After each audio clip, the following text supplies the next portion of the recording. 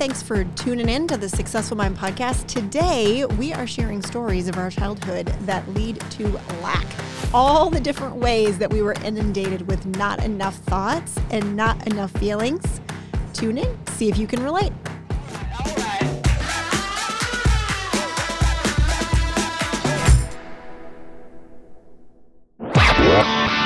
You're listening to the Successful Mind podcast.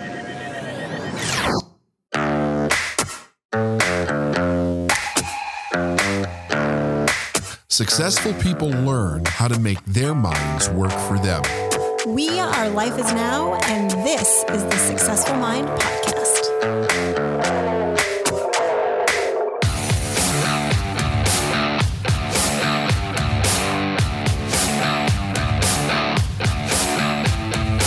So this past week, we've been getting several people emailing us with questions around a lack mindset. They know that they need to be making decisions, and money's involved in those decisions. But they're asking us to help them. Like, they're asking questions like, how do you deal with a lack mindset? How do you change a lack mindset? You know, what do you do with a lack mindset? And I think I don't know. I was raised with a lack mindset. Pretty sure you were raised with a semi-lack mindset in some circumstances. But In most, actually. yeah, I think, especially if you were raised lower middle class, you've got, but we've seen people who were raised in wealthy families that had a real lack mindset where money was only allowed to be spent in one area, Yes. but not in another. And it was interesting because I traveled this past weekend and we were having dinner with a good friend, Mike Gianta. Hey, Mike. And we opened this conversation because he was talking about his mom who's ailing. And so he's been kind of staying with her to help her out. And it's becoming really like some of the things she says, he's like, we went down a big rabbit hole of messages that we heard as children that contributed to our lack mindset. And it was funny because as we started having this conversation, like light bulbs began to click for him, for me, for Brandon, as we were remembering some of the messages that we got as children that then plagued us as we were building our business, right? I mean, you build a business, you have to have an entirely different mindset around money than when you're an employee. And I was raised by employees, right? Like I did not come from an entrepreneurial family. No one in my family was entrepreneurial. Unless you count my dad selling like homemade fishing jigs or popcorn at the General Motors factory to make some side money. But I was raised in a very working class, fixed income type situation where the idea was the more money you save, the better person you are, the smarter person you are, the more responsible person you are. And that completely changes when you enter into business. Yeah, it does. It does. Although, I'm sitting here listening to you talk, and there are even businesses that build their entire business around frugality, but they have problems that they wouldn't have if they didn't do that, right? If they actually understood abundance versus lack, they wouldn't have the problems within their businesses that they actually do.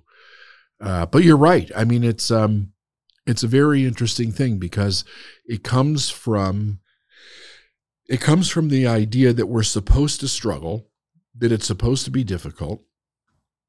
And I was watching some historical videos over the weekend about when people were actually struggling, like in the Dust Bowl days. Yeah, right? like Great Depression. Yeah, days, absolutely. Yeah. When they really were eating sand sandwiches, that type of a thing. And if you talk to some people today, you'd have them, they would make you think that they were living back then as far as how they were living their life, including the way that when I grew up. And it becomes, if you're really paying attention, it becomes, you become very aware that these stories get passed down from one generation to another as a type of a value system, right? Like this is how a good person behaves. This is what good people do. And there's also the flip side of it, which we've talked about many times, there's like this mentality. Well, there's two things. You've got money and you've got success or entrepreneurialism, and like the necessary evil. Like money's a necessary evil in life, right? You need it.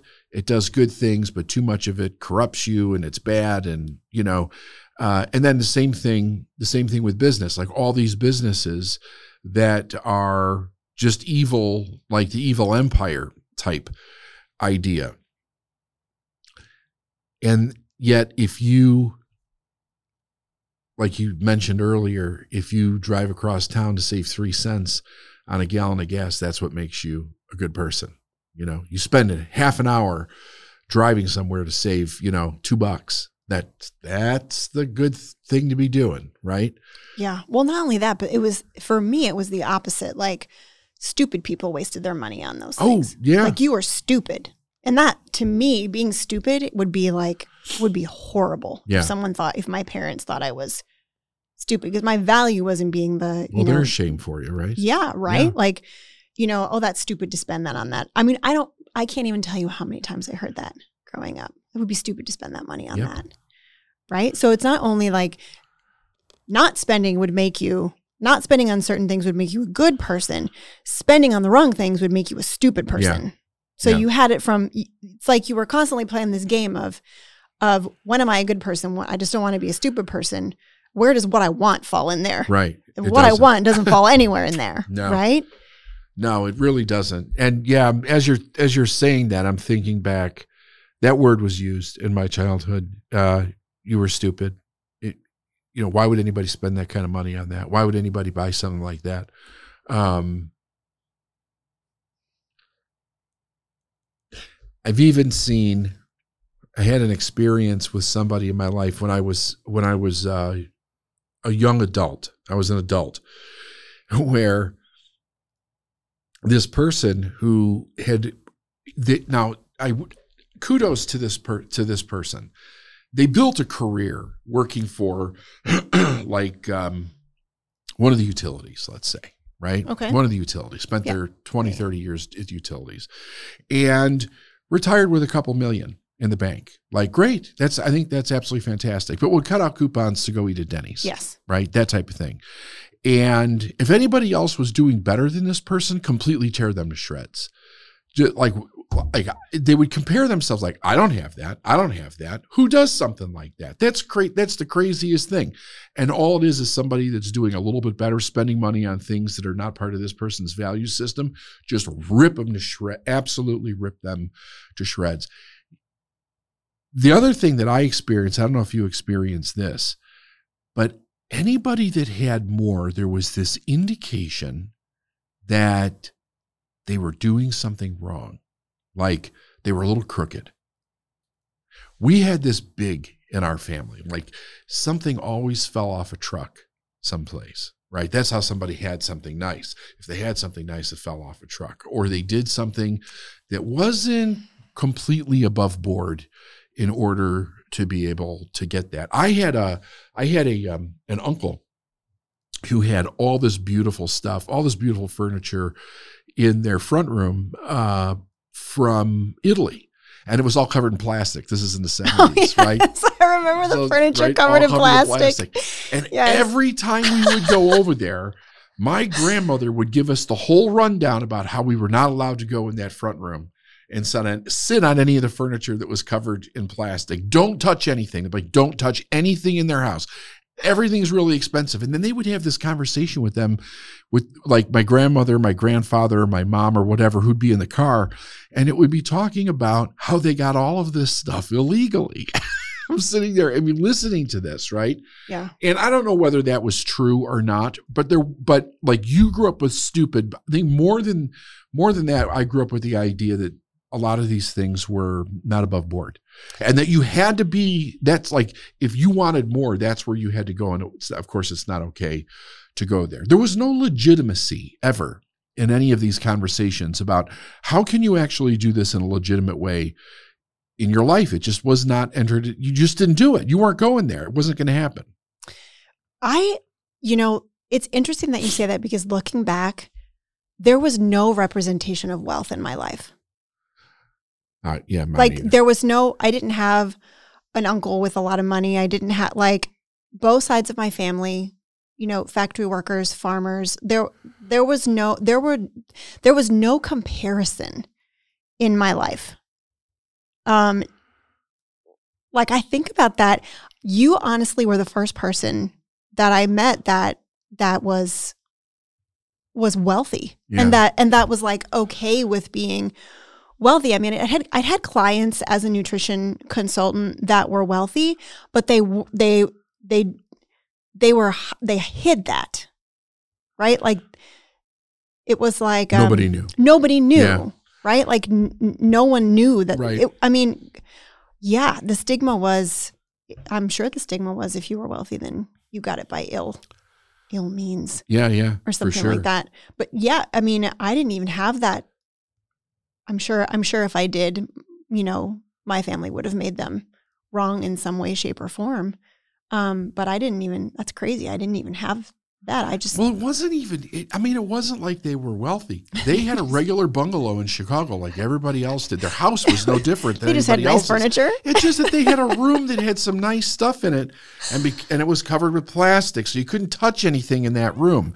You know what I mean? She had some, you know, little knickknacks and stuff. She made it. It was very feminine. It was very pretty. It was very old school Italian, but they made it sound like you were walking into the fucking Taj Mahal. That's the way they made it sound. Yeah. Interesting. Yeah. Yeah. You know, Mike was telling a story in our dinner conversation about, you know, they never went out to breakfast. There was this breakfast restaurant in the middle of their town where they all grew up, and none of them knew what the name of the breakfast restaurant was because they never got to go for breakfast because we got eggs, we got cereal. Why spend money on breakfast, Yeah. right? And I was thinking about, you know, when I was a kid, it was like anytime that I ever got a compliment on something, like if I had a new shirt or I'd gotten something new, I learned from my family. This goes back to my grandmother on my dad's side and actually both of my grandmothers, right? It was like I could never just say thank you. I really like it too. Yeah. Right? It was, oh, thank you. I got it for 50% off at Kohl's. Right? So there was like value in me saying, yes, I got this new shirt and I didn't pay full price. So I'm a smart person. Yeah. I'm not stupid. Isn't that weird? Here's the crazy thing. I catch myself doing that when I go back home. Oh, yeah. Yeah. Like I catch myself doing it when I go back home. And Brandon will say to me, you just did it. I'm like, God damn it. I know I did. It's such it's so programmed. It's such a paradigm. I won't say that. And if someone just compliments my clothes, I'm like, thanks, you know, I appreciate that. Yeah, it was fun shopping for it or whatever. But with my family, I always felt like I had to give a disclaimer. Right. And we've talked to clients. I mean, we've got a multi-million-dollar client who's an attorney that I had a conversation with many months ago. She was going back to visit her family, and we had a coaching conversation because she was feeling really not great. She loves her family dearly, but she was feeling like she just didn't feel like she could be herself around them. And one of the ways that she wasn't herself is she loves beautiful designer clothing, right? Like she loves designer things. She's got beautiful designer shoes. She's got beautiful designer accessories. Yeah. Yeah. And I asked her, are you planning to wear any of that around your family? And she said, absolutely not. I'll wear my most boring plain clothes because I don't want to make them feel uncomfortable. Right? So it's like, and really what it is she didn't want to feel uncomfortable. Right. Because then if they're uncomfortable, she's uncomfortable, then that connection and that belonging is broken. She's being judged. Yeah. Right? You can't even have a visit. You can't even have a visit. I mean, I learned that early on, and it's still the same way today with certain members of my family. If I'm wearing anything, if I show up in the Bentley or the Aston Martin or like, it's all about how they can't afford anything. in life. I mean, they can't get out of the conversation. It gets so crazy within that conversation. If I mention that I bought something or I went on a trip or I did something, I got to listen to a half an hour of how they can't afford anything in their life and they're stuck and their taxes and they're this and they're that. And it's like, so I just decided a long time ago that I was not going to, I have friends like you and Brandon that I could share those things with, and we can appreciate each other's stuff, right? And what we do. And yes. All those kinds of things. Yeah. My family is not I can't share that there. It triggers something in them. And it's not just my family. I don't want to like come down just like on my family, but I'm talking about in-laws that I used to have, friends that I used to have, anybody that came from my life before I became wealthy. You cannot have those conversations because there's another interesting thing. There seems to be a value conflict. It's interesting that you said that you were stupid if you didn't. Oh my gosh, so stupid. So they'll say something like, "Why would you spend all the money? Why would you spend that much money on something like that?" Right? Because I wanted to. Yeah, because I wanted to. And wanted to, when you say that, it's like you could see something twist in their head. That doesn't resonate. I think they literally fight the idea that that's the craziest thing that I ever heard versus it's actually okay to want something in your life. And you're right. When we start working with clients, when we start consulting clients, this is one of the major issues that they have to get past in order to be able to operate from a place of what they want. Yeah, because if you hold on to money, your business dies. Right. If you run your business based on survival, your business dies. Yes. And there's a lot of business owners out there that are running their business based on survival. There are millions. Terrified, right? Yeah. Or there are business owners that have worked really, really hard to build their business to multi-millions, but they won't give themselves permission to buy a house that they really love. Because what if? And then what if everyone sees this house and thinks that I'm too big for my britches, right? Or what if I buy this house and something happens and I can't afford it? Their brain goes to worst case scenario to protect from feeling that humiliation, stupidity, lack of belonging. But actually it's the desire for the house that's going to pull their business forward. How about the people that won't even pay themselves? Well, yeah, yes. Right? Yeah, that's a common problem as well. It's funny, they pay all their bills in their business, all their employees get paid, but there's no money left over for them. There's like magically no money left over for them. And they believe in that reality that they've created for them. And it's completely not true. Yeah, it's completely not true. It was funny because this conversation that we were having sparked, with Mike, sparked all of these memories, sparked some memories for Brandon too, right? Like Did it? He has a story. Oh, I remember when he first told me this, and this is all tied to worth, right? Like what we're not talking about right now is that these messages that you received as a child all translate into your own worth and value. Like I'm not worth it, or I'm not good enough, or, I'm not worthy enough. Right? Because money is the value. Yeah. So Brandon tells me the story, and I just wanted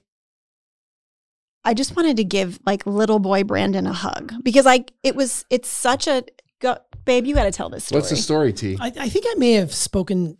I think I told David this a while ago. I don't know if I've ever done it on the podcast or not. I kind of tried to do a quick search, but basically it was this. So when you talked about there was no version of wealth in your family, there was in mine. My Uncle Richard, he owned his own construction business down in California. He lived in, kind of like that San Francisco area. You got to have money to be able to live out there. And he would come up. And the way I knew he was wealthy is because when he would take me to the Dairy Queen, he would pay with a $20 bill. He would pay in cash.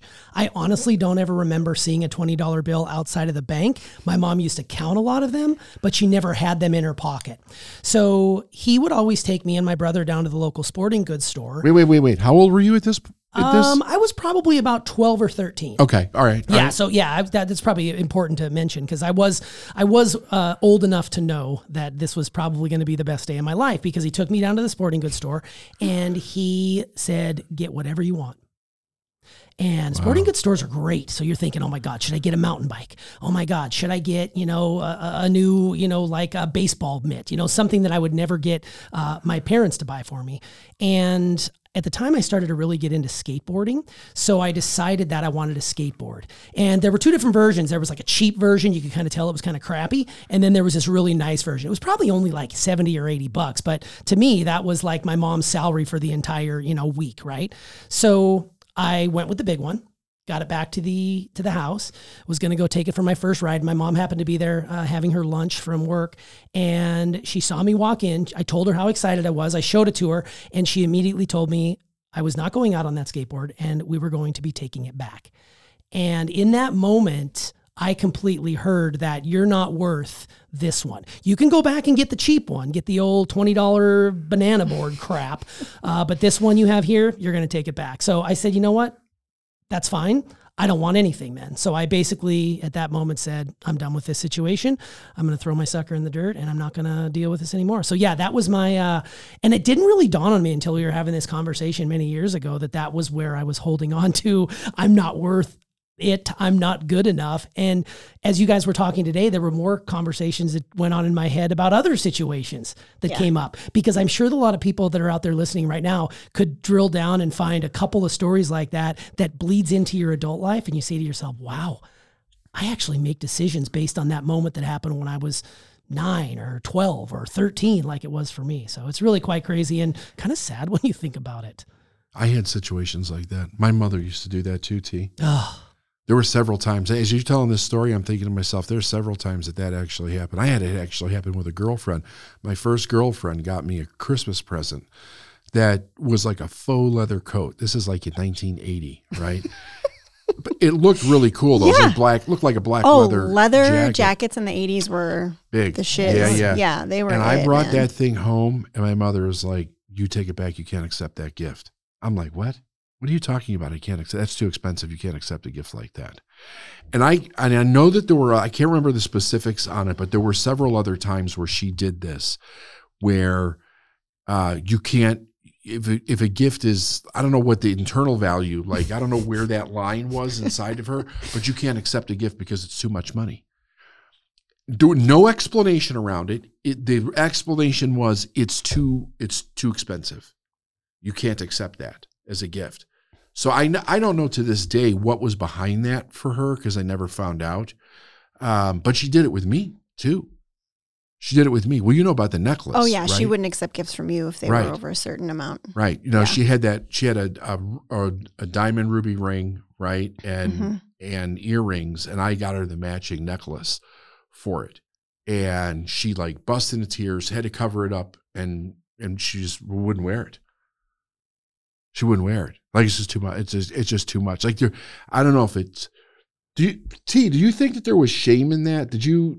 Oh, 100%. Absolutely, 100%. Like, my mom would get help from her parents, my grandparents, to be able to make it from week to week on a grocery budget.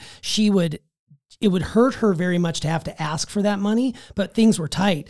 And so she was very ashamed of anybody, especially like my Aunt Judy, who was Richard's wife. That was my mom's sister. And they were really, really close. But to accept money from him, there was a piece that said, oh, what will Judy think of me? That's what I'm thinking in my head. My mom was thinking, what will Judy think of me shame, by taking this? Very shame, 100%. Very guilt-ridden, and that really hurt. I do want to let Steph tell the story about how different it is in kids, because I was thinking when you were talking earlier about Emma's story about her purchasing Foxy back in the day. Oh my God. The hell she took for this. And if you wouldn't mind sharing that story, because I think it's beneficial, because it shows the difference between adults who grow up in the world that we grew up in, and then children who grew up in this sort of Nagel universe that our kids have been raised in, this abundant mindset versus lack. Yeah, so when Emma was probably 5 or 6 or 7 maybe. Yeah, she was little. 6 or 7. She was always a stuffed animal. Stuffed animals were like her. She still is. She still has plushies everywhere. Like, we've got garbage bags full of plushies of Emma's. She just loved stuffed animals. And we took them to, I think, Williamsburg, Virginia or something for Christmas. And she had a bunch of Christmas money, right? So she had like money burning a hole in her pocket from... She'd get money from her grandparents and aunts and uncles and stuff. So she was on the prowl for how she was going to spend this money. And we walked into a shop and she laid eyes on this fox. And she's always loved, she's had something with foxes. But this sucker looked like a real fox. Like I remember she bought it. I remember going through the airport one time and she had it in her backpack and the guy opened her backpack and literally like yelped and jumped back. Thought it was a real fox. That's fun. But it was a some brand. I can't remember what the name of the brand was. And I think it was $75. So $75 for this stuffed fox. But at the time, I mean, this was 15 years ago, 10 years ago. At the time, that was quite a bit of money for a stuffed animal for a 6-year-old, right? Right. She took that fox everywhere. I know if you saw the fox, you'd be like, yeah, I know that fox really well. Because every time it was like her security item, right? Well, when we went to visit family, she would take Foxy and people would ask her, how much did you pay for that? Oh, really? And she would say $75 and they would all freak out. They would be like, I can't believe you spent $75 on that stuffed animal. I can't believe. And they would come to me and Brandon. I can't believe you let her spend $75 on that stuffed animal. How irresponsible, right? Like, and this right? freaking fox, like, never left her side. Like, never left her side. She would put hats on it. It would come. I remember one time in an elevator, it got soda spilled on it and she just like lost it because this thing was real to her. Like it was just such a treasured thing. But I remember like having conversations with her, like, Emma, don't listen to anything that they're saying. They don't understand. Like, just let it roll right off your back, honey. You spend your money on whatever you want to spend your money on. It's your money and you wanted Foxy. And you're happy that you have Foxy. And she's like, I love Foxy. I would have spent twice as much on him. You know what I mean? Yeah. But the reaction by the people around us. So just so I'm clear, did she buy it or did you guys buy it? She bought it with her Christmas money. She bought it with her Christmas money. Yes. We didn't buy it for her. She and paid your her family, own money. Your guys' family felt it was appropriate for them to actually make a comment to you about what. Oh, it was totally like a waste. Oh, how could you waste your money? I think I remember hearing the word waste come up. You know, it's like when I bought my first pair of Jordans back when they were really hot in '86. I bought them for $100. And I remember people in my family saying, wow, what a waste of money. You could have got 3 pairs of regular shoes for that. And I spent my own money on this. This is my money. But it taught me in that moment that, you know, I need to hold on to my money. I need to be more smart with my money. And I carry that, David, to this day. I still struggle with, I'm getting a lot better at spending money now. Your mom used to put like... Oh yeah, the pamphlets. I was sharing with Mike that she used to put, because she was in the banking industry and she saw people all the time that would come in flat ass broke and they had no money and because of the crippling debt they were in. And, you know, you talked last week about debt a little bit and the power that debt of being a tool. Well, for her, it was just the thing you have to avoid at all costs. And she told me she used to lay on my bed or keep them kind of stashed around my room, these Out of Hawk sort of pamphlets. It was called Out of Hawk. And it was all about the dangers and the perils of living in debt.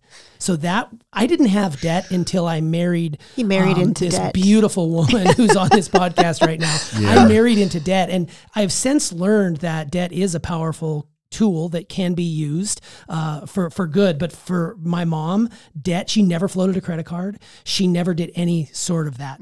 It was all about, if you can't pay for it now, you're going to have to wait until you can. And to be fair, this podcast is not about blaming our parents for the messages they passed on, right? It sounds like it is to me. I'm perfectly fine with blaming those fuckers, right?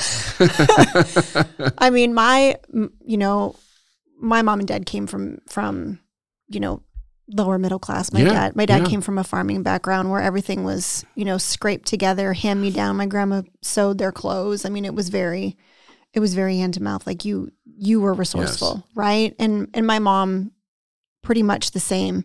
So they did the bet. Like kudos to them for doing what they did do, right? And most of the time these conversations, I think all the time these conversations are going on and they're completely unconscious of it. Right. Like they don't even know, they don't even hear themselves. It's just normal. It's just part of their culture. It's part of their belief system, right? Normal, but when you leave that and you step out and you enter into a new belief system, because that new belief system is going to build your business, right? You see a huge contrast between the beliefs that you were raised in as a child and the beliefs that you now need to adapt as a business owner. Yep. And it shows up in really sneaky ways. Right? You know that you need to hire someone, but you don't have the money right now to hire it, but you know hiring them is going to bring the money, but you don't have the money right now. And you were told not to spend unless you had the money. So you don't hire. So it keeps your business stuck. Yeah. Right? It's these constant value conflicts being a business owner that trip you up.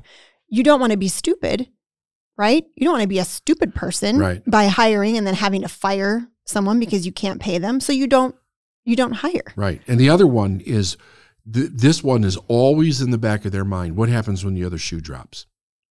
Right?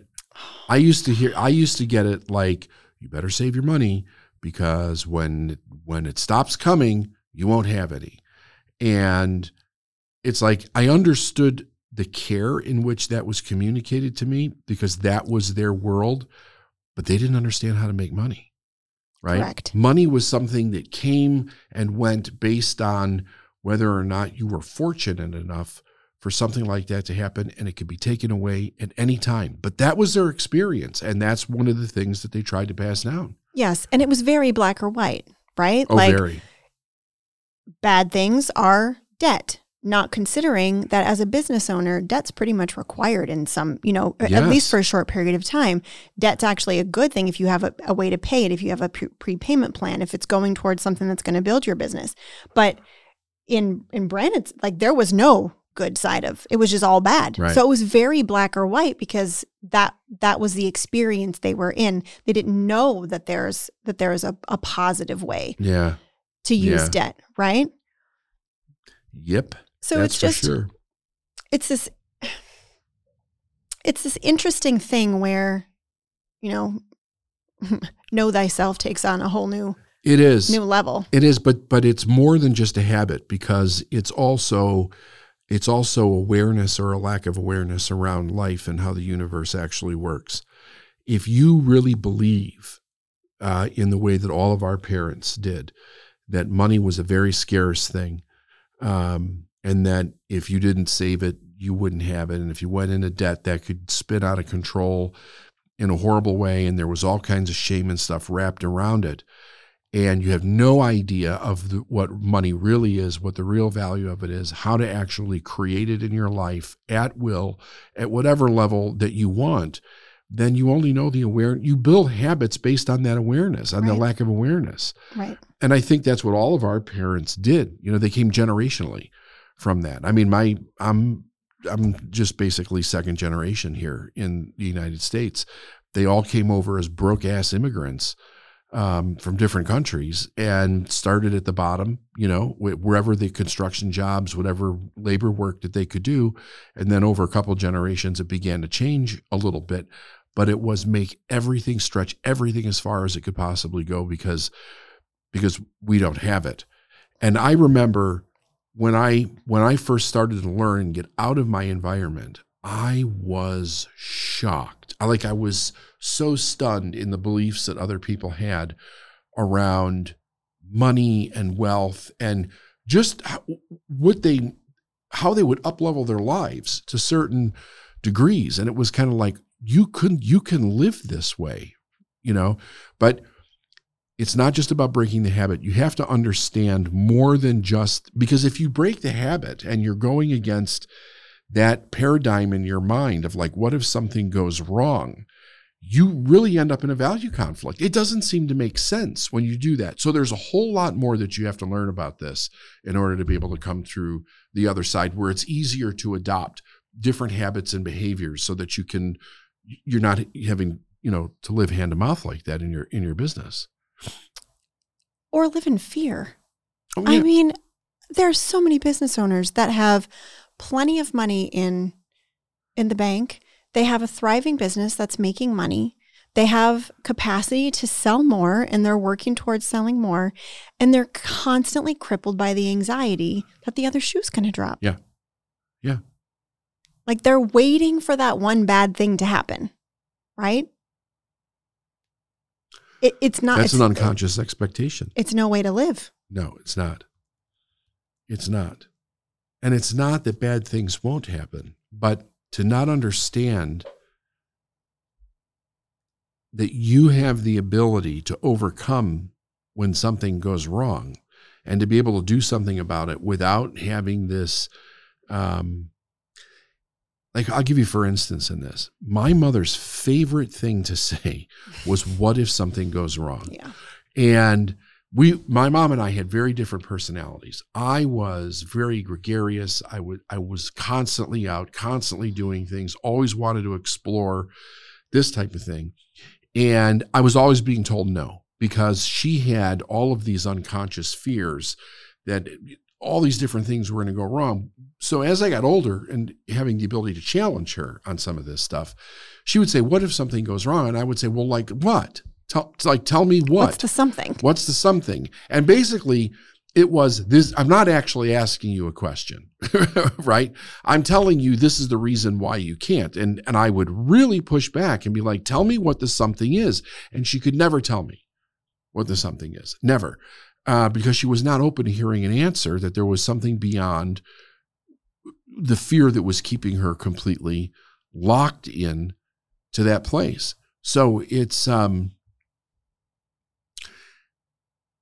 more than uneducated. It's really, I think it's trauma-based for a lot of people. Just regardless if anything ever happened or not, to constantly live in the fear that the other shoe is going to drop, right? Or that you're going to make a mistake, or that your personal identity is challenged, like you're stupid if you do this, makes it very difficult for people to come out the other side of that. Yeah, I agree. Yeah, I had the other shoe's going to drop too. That was a big thing. Like, be prepared. I mean, I'm a control freak, so I think about things up one side and down the other, right? Which is a superpower, but it also can be completely exhausting and unhealthy at the same time. For sure. At the same time, because there's only so much that you can control and only so much that you can forecast and foresee, right? That's right. But let me ask you this: if a client, and I think I know the answer, but I'm going to ask it anyway for our listeners. If a client or someone came up to you and said, "David, how do I overcome my lack mindset?" What are you going to say to them? Well, the first thing is to get them focused on what they want. That's the very first thing. What do you really want? Because you have to have a reason to overcome it. I've never seen anybody anyway, just overcome it because it's something to overcome. Right. You've got to have a reason to overcome it. Even Napoleon Hill talks about that in Think and Grow Rich. He's like, no person is going to get wealthy unless they have a white hot desire in order to create those riches. So that transfers through everything in a person's life. You first have to get clear on what do you want. Now, when I have this idea of what it is that I want, I have a reason to be able to start to do, to actually do something different. But at that point, it's a learning process, right? Who do you have to become in order to get what you want? And part of it is that you're going to have to let go of these beliefs that everything's going to go wrong or that you're wrong, because it's multi-layered, right? It's, I'm wrong as a person. Not just wrong, but now I'm stupid as a person, yes. which you mentioned earlier. Oh my gosh. Right? The other thing is that they all know, every one of them knows that as they start to approach this line of getting what they want, there's going to be this pushback that we've all talked about from our families. Yeah. Right? But when I used to do seminars with Proctor, he had a fun little thing that he would do. He would say, I want you all to pretend that you're going to go home. You're going to invite all your friends and family over for dinner, right? And then in the middle of the dinner, you're going to ding a glass and you're going to stand up and say, I have an announcement to make. I have decided that I'm going to become unbelievably wealthy. And you'd hear everybody in the audience crack up because they all know how that conversation would go if they actually did it. Very few people actually would have people go, that is freaking amazing. How can I help? It would be, you don't deserve that. Who do you think you are?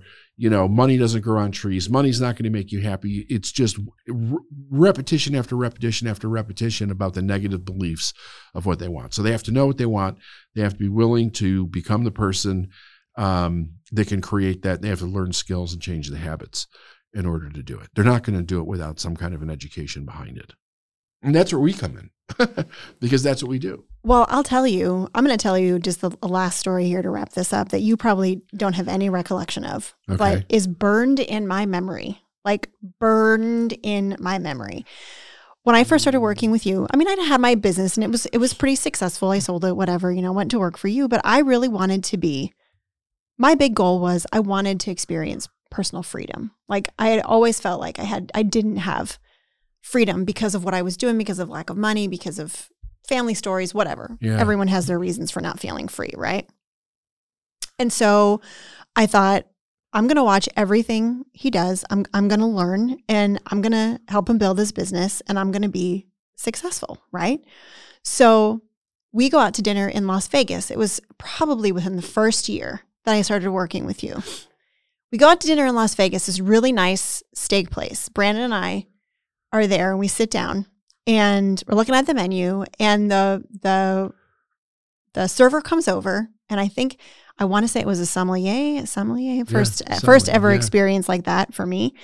And he asks if we want to order a bottle of wine. And Brand and I are immediately like, we don't say anything because you don't order bottles of wine. Like, that's just something you don't do because it's, way over market price. And, I got my stories in my mind, right? Like, there's no freaking way my parents would ever order a bottle of wine. You can go to the liquor store and you can get a bottle of wine for half the price. So why pay restaurant wine, right?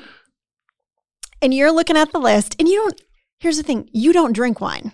Like, you don't drink any wine because it makes you sick, right? Yeah.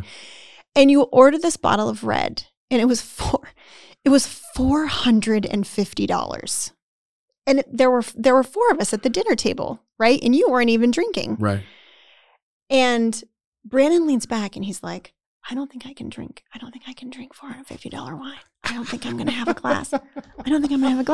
And I'm like, 100%. I'm like, I'm in my mind, I'm thinking, holy shit, that's my car payment. Yes. Like, I'm thinking $450 is my car payment. He just spent $450 on a bottle of wine for us. Not even for him, for us. And I was just like, it shattered a paradigm for me because you didn't make a big deal of it. It was nothing. You knew that we had the ability to make whatever money we wanted to make. Yeah. That letting go makes it come back. It's like, can't outgive God. You can't outgive God. Like, it was such a profound, like, I'm getting emotional because no one had ever spent $450 on really anything for us.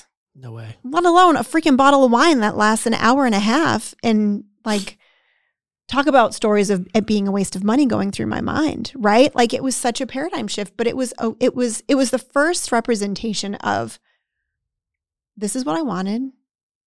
It's a delicious bottle of wine. I'm going to order it. Enjoy it. Yeah. Like, just enjoy it. And I'll never forget that because, and I think about it. It's got to be every few months, because I'll say to Brandon, God, remember when David bought that $450 bottle of wine? Oh my God. And then we've had that experience where we've bought, we've been out to dinner. 14 years ago. Yeah, it was totally. 14 years ago. It was. Yeah. It's crazy to think, and shout outs to Hank's Fine Steaks and Martinis out there at the Green Valley Ranch, because I remember exactly where I was in that moment. Is that where we were? It was at Hank's. Yeah, it was at Hank's in the Green Valley Ranch Casino out there, one of my favorites out there in Vegas. Shout out to them. But it blew my mind, because when you put it into perspective, when we were first starting out, we weren't making a lot of money at the time, and we were still leveraging our own credit to get to a point where we could be successful. Yeah. And that, to put into perspective, was about a month's worth of groceries spent on the most delicious bottle of red I ever had, right? Mm-hmm. And ever since then, now we'll go out and we'll have cocktails, or we'll go out and have a nice dinner, and, we'll spend car payments and all these other sorts of things, but it isn't like it was back then, because now we know that we're worth it. And I think that's the most important part of it. And you know that it's coming back. Yes. Oh, yeah, totally. Yeah, you got to spend it to make it. So it sets up a completely different expectation. Right. So whenever, it's like, when I tell that story, like if I ever see like money slowing down, I'll go spend more money, because it sets up the expectation that it's coming back. It's coming in. Otherwise, you just retract and you go into a negative energy of fear, and then it slows down even more. And I've been doing that for almost 30 years now, and it's never not worked. Yeah. So I love it. Okay, before Steph walks us off, I want to do a little quick etymology lesson here to see if you guys know your stuff. Oh, God. I know, I'm putting you on the spot here. God. We have said in this podcast no fewer than 5 times, waiting for the other shoe to drop. Do any of you know what that means and what that's in relation to, just out of curiosity? I don't. No. I didn't either. So what's the etymology? Basically, first and foremost, it basically means you're awaiting an inevitable event. Like it was inevitable that you got to save that money because you're going to have to use it for something important, right? It's a waste if you don't. So the term, and this is from my friends over at dictionary.com.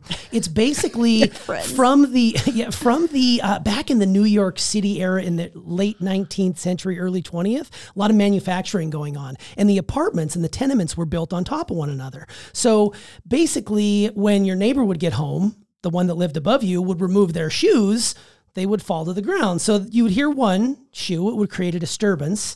And then, of course, you're now waiting for the other shoe to drop. It's inevitable there's going to be two of them because we all have, well, most of us hopefully have two shoes. So waiting for the other shoe to drop is basically around that apartment style housing in New York. So shout out NYC for that great little piece of information. Etymology at its finest. That's really cool. That's interesting. I love going and looking at this, the origin of where these phrases come from because we use them so often. Yeah, for sure. I love it. And with this lack mindset, I always kind of lead us out with a couple of episodes that people can go back and listen to because, we've got tons on abundance, but there's specific ones that we deal with that are around lack mindset. And one of them is episode 294. It's titled There Is Only Abundance, where David speaks a lot about the lack mindsets that we carry with us from our childhoods. And then last but not least, back to episode 25, probably one of my favorite titles we ever had for the podcast, way back in the early days of TSM, Coupons, Bargains, and Perpetual Poverty. Oh my God. That is a doozy. And I know we probably shouldn't talk coupons, David, in front of Steph. She gets very, very worried that people are going to start writing hate mail our way. Yeah. It's such a powerful lesson. I know. I hear about it every time I bring it up. It's such a powerful It is lesson. very confusing though. They're like, you see their brains scramble. Yes.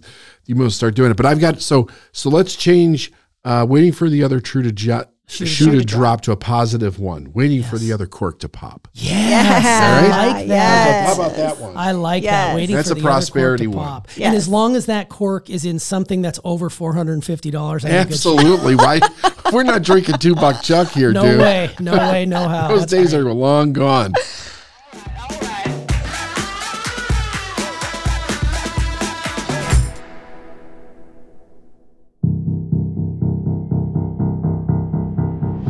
Hey everyone, thanks for joining us for this episode of the Successful Mind podcast, where we discussed all the lack messages that were handed down to us generation after generation that then get in the way of business building. If you have a story that you would like to share, we would love to hear it. Go ahead and comment below.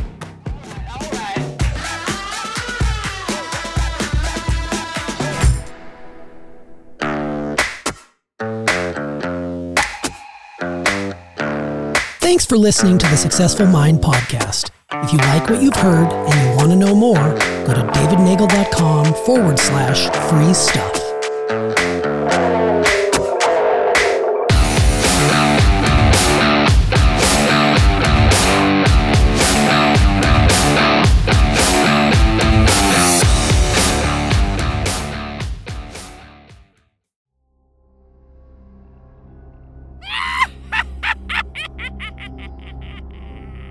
Okay, before you leave, I've got one question. Today's Halloween.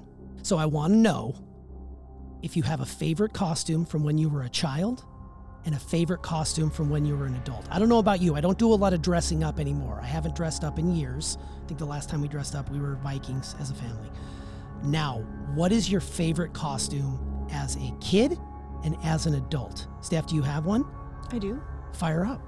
So my favorite costume when I was a kid was a goblin. My parents found these really cool blow-up goblin costumes, which were way ahead of their time, I think.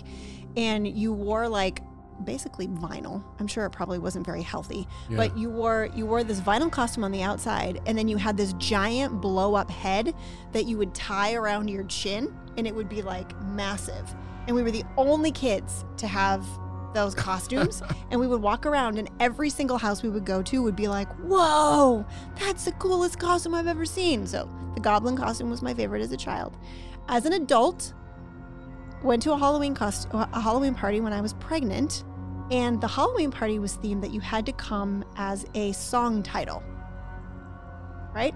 So I went as a brick house, and I wore a giant box That's awesome. that my belly would fit in, right? Because I was very pregnant.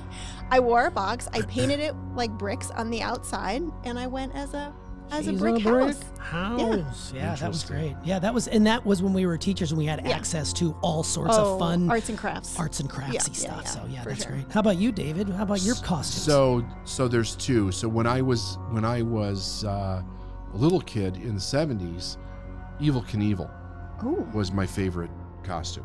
I loved that costume. Like I would wear it every year. And then as a teenager and then into an adult, which I haven't been to a costume party in for years either, was a vampire Dracula. Like vampires were always in, right? So vampires were pretty cool. So I've done different versions of that over the years. you have a couple really scary masks though. Oh my Or you God. almost gave You Tia. torment. You almost Well, gave Tia, our director of events, a complete freaking heart that's attack. different. So the scary mask thing came from way back when we lived in Illinois, and I took on the responsibility of running the haunted hayride when my kids were little because they just loved that shit. The family that ran it moved, and nobody wanted to do it. And I'm like, oh, I'll totally do this, right? So I had all these different scary masks that I would wear. We would dress up Joey as Chucky. All the kids would be something, you know? And we would do this out in the woods because it was a hayride. It was a hayride thing. That's where the scary mask thing came in. But if I was going to a costume party, right, I would probably go as a vampire. Vampire. Yeah. Nice. That is so cool. Well, mine, first of all, shout out to the vinyl costumes of this world. I don't know if they still make those anymore because they're highly flammable and they're probably can get. They're toxic. Yeah, they're so toxic, but the smell of them was intoxicating in a good way. Like I can smell my Boba Fett costume with that plastic over the top of it, and you just smell that, and your breath is in that, and it's so hot, and you'd put it up over your head as you were trick or treating. But in Montana, a lot of times you didn't get a chance to see the costume except at the parade they did at the school that day, because we used to be able to wear costumes to school. Yeah. And you would do a parade, but at night it would get so cold you'd just have to throw a jacket over it. So you were basically Boba Fett with your cheap ass jacket that you pulled out of the pantry. As an adult, going back to the same party that Steph was talking about going as a song title, I borrowed one of Steph's maternity dresses and I went as a devil in a blue dress. So I got some sassy little devil horns, prettied myself up a little bit, and I threw on this old blue dress that Steph It had. was not old. I mean, it was a great blue dress. It And was. she got it for 50% Dude, off. Yeah. The question is, who wore it better? Who wore it better? I was looking hot Probably that you. night. Probably you. 100%. So, all right. I just had to share that with the people because it is Halloween. So, thank you so much for playing the game today. Happy Halloween. Happy Halloween. Halloween.